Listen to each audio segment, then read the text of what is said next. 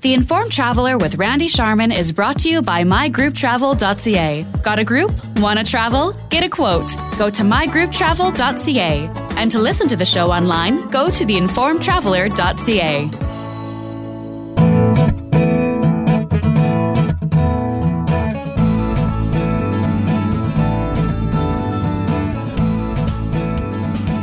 This is the Informed Traveler Radio Show. I'm Randy Sharman. Our hotel spotlight is brought to you by Pipestone Travel Store. Travelers shop here. See their website at pipestonetravelstore.com. And one of the iconic hotels in Waterton National Park is the Prince of Wales Hotel, which came under threat by the Kino wildfire from last year. So we thought we'd get an update to see if they're ready for another season. To help us out is Danny McIntosh. He's the manager of marketing and brand experience for Pursuit. He joins us now. Hi, Danny. Hi, Randy. How you doing? I'm well, thank you. We're going to talk about the Prince of Wales Hotel in Waterton National Park. Before we get into what happened last year and with the wildfire down in Waterton and all of that, give me some history and some background on the Prince of Wales Hotel itself. It looks absolutely stunning, and it's been there for quite a while, hasn't it? Yeah, it sure has. The site was found, I guess, by the Great Northern Railway, Lewis Hill, back in 1913. So there's quite a bit of history up there on that iconic bluff. And it took him quite a long time to build, or I guess complete the hotel. It changed the design a few times. But eventually, July 25th, 1927, he opened the doors to 172 people. So has a lot of it changed since then? I know that looking at the website, glacierparkcollection.com, and you can just scroll into finding the Prince of Wales Hotel, is they've done a lot to keep sort of the historic air about it, right? Absolutely. Yeah, it's one of the, obviously one of the most iconic hotels, and is said to be the largest wooden structure in Western Canada. It is on the National Historic Register there too, so that requires a lot of responsibility to keep it, maintain it as it once was. And of course, that doesn't mean that guests staying there have to go down the hall and bathe in a bathhouse and wait in line like they did in the old days. Well, yeah, they do have the modern amenities, the Wi-Fi and everything else that people want in the 21st century, right? We certainly do, yeah. So while keeping that historic charm, we've made the necessary upgrades for comfort. So tell me about last year. Take me back. Was it around September that there was the fire that was, evacuated the town of Waterton and was threatening the Prince of Wales Hotel itself, was it right? Yeah, it was. So the Kino fire last summer, it was threatening for quite a while, burning about 16 miles from the hotel, from the town site. And, of course, Parks Canada issued an evacuation order for the safety of the residents and guests alike. So although it got pretty close, the hotel remains. No damage was accrued during that.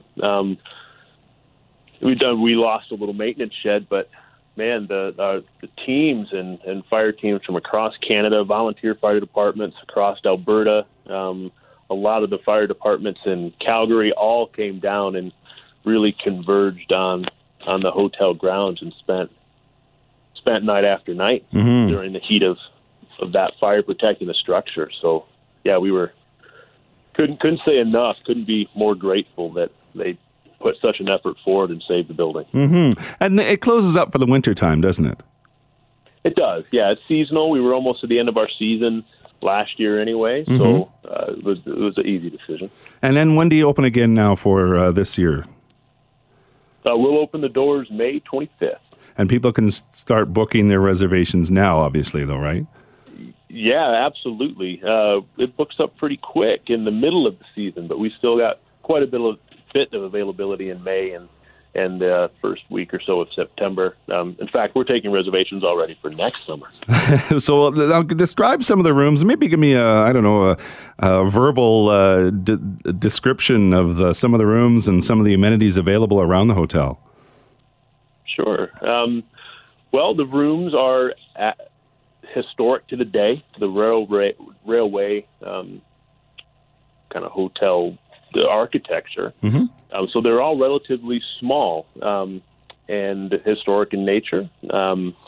We've done a lot of upgrades here in the last 20 years or so, just to brighten the place up and bring back some of that historic furniture and interior elements to the room to really add to that feel.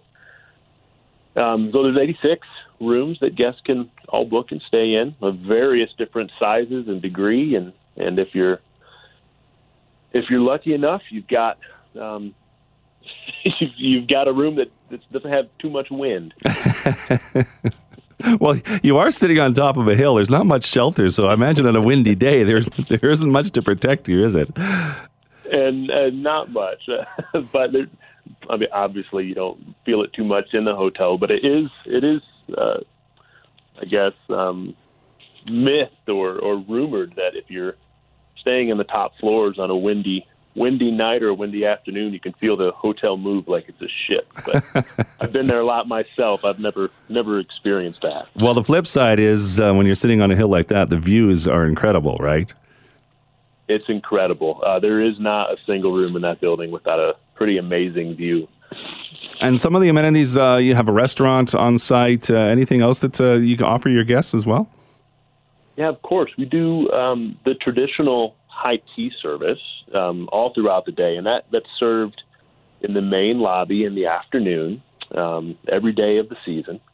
And it's been served that way since the hotel opened, so it's pretty historic, kind of a romantic thing to do there at the Prince of Wales. It sits right in front of the massive windows that look out over the bluff and then up into Waterton Valley over Waterton Lake. Those windows go up almost 2 stories, so it's a pretty incredible experience.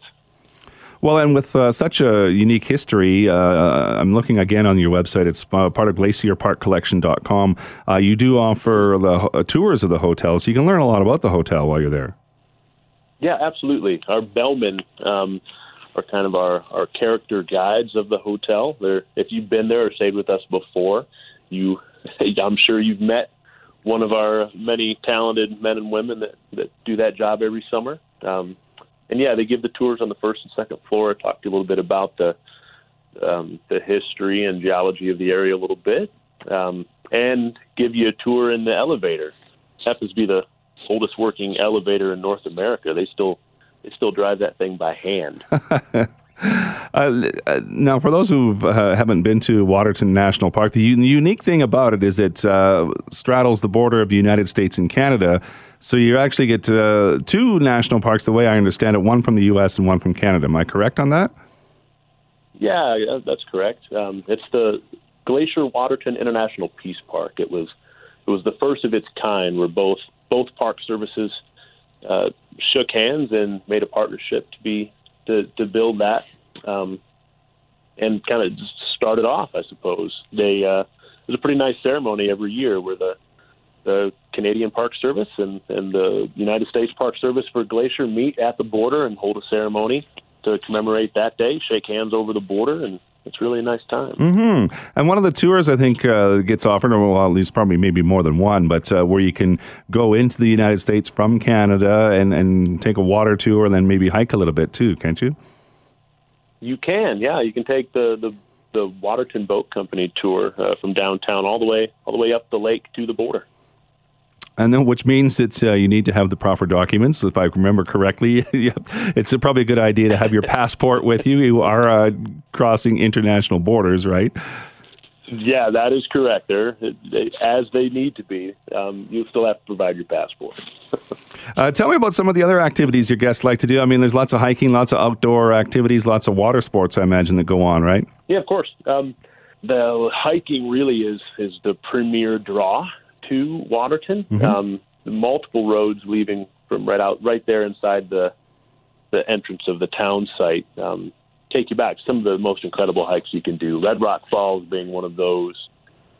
Cameron Lake Trailhead also very, very popular. So it really is kind of the the epicenter for hiking in Waterton National Park. Lots of other things to do. You can find more information on the Prince of Wales Hotel at the Glacier Park Collection website, glacierparkcollection.com.